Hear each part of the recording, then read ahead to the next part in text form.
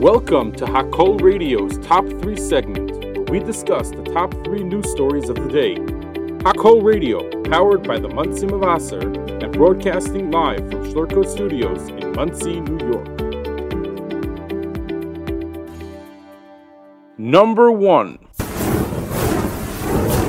According to Israel's security establishment, Hamas leader Yahya Sinwar has been, quote, out of contact for the past 10 days, with no communication with Qatari and Egyptian mediators during this period. Channel 12 News suggested that the reason for this disconnect is unclear and could be attributed to Sinwar being on the run, or engaged in a tactical maneuver, or simply unable to establish contact due to the ongoing communication issues in Gaza. During the past few days, several decisions have been made by Hamas without Sinwar's involvement, although they may not necessarily pertain to the hostage deal. Additionally, Khan News reports that the Israeli security establishment assesses that Sinwar was not involved in issuing Hamas's response to the Qatari hostage deal framework earlier in the week.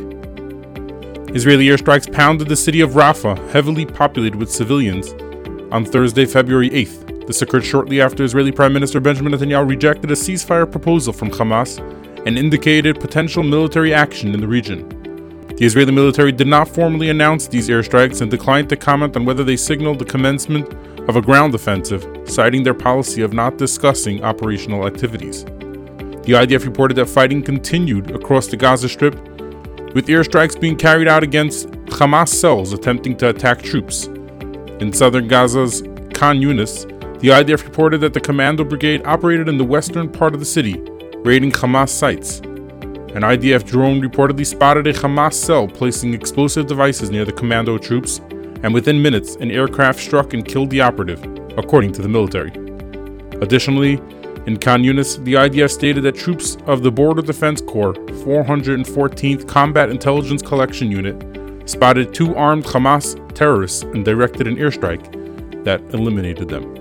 A flight operated by Israel's national airline El Al had to make an emergency landing in Greece after a passenger on board tried to gain entry to the cockpit. El Al Airlines said in a statement that the traveler had been removed from the flight originating in Prague, the Czech Republic, on Thursday, February 8th. The airline reportedly said that El Al has a zero-tolerance policy for violence, and we shall continue to ensure the safety of our passengers. The Jerusalem Post, citing Channel 12 News, reported that the passenger had tried to infiltrate the cockpit of the plane during the flight, and later had been escorted from the aircraft in handcuffs. The identity of the passenger wasn't immediately clear, and data from the website FlightAware shows that El Al Flight 2522 made an emergency landing in Greece about 2 hours into its journey to Tel Aviv. Number 2. The special counsel tasked with investigating President Joe Biden's handling of classified documents has concluded that no criminal charges are warranted in the matter. This determination stands even in the absence of the Department of Justice's policy barring the prosecution of sitting presidents.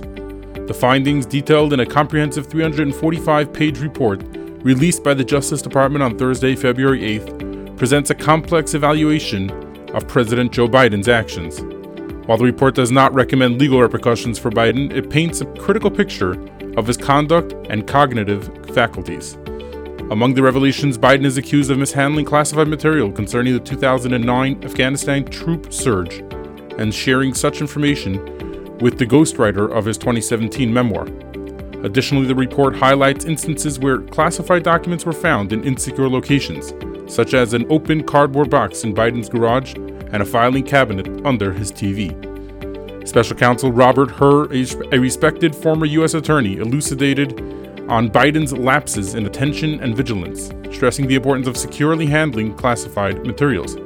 Hur acknowledges that while Biden's actions may have been unintentional, they nonetheless constitute serious breaches of protocol. Central to the report is the notion of Biden's memory lapses, with Hur noting instances where Biden struggled to recall significant events, including his tenure as vice president and the death of his son Beau. These memory deficits are expected to feature prominently in any potential defense strategy employed by Biden, making it ironic that while President Biden intends to claim that his memory is hazy in regards to his handling of the classified documents, he is nevertheless as sharp as a whistle and can handle another 4 years as president.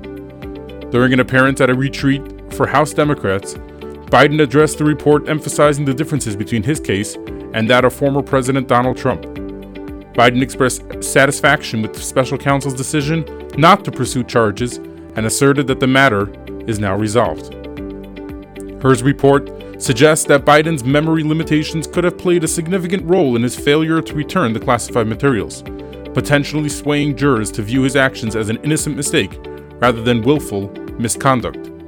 Despite the scrutiny, Biden's cooperation with the investigation, including his disclosure of the Afghanistan documents' whereabouts, is likely to be interpreted by some as indicative of a genuine oversight rather than a deliberate violation of the law.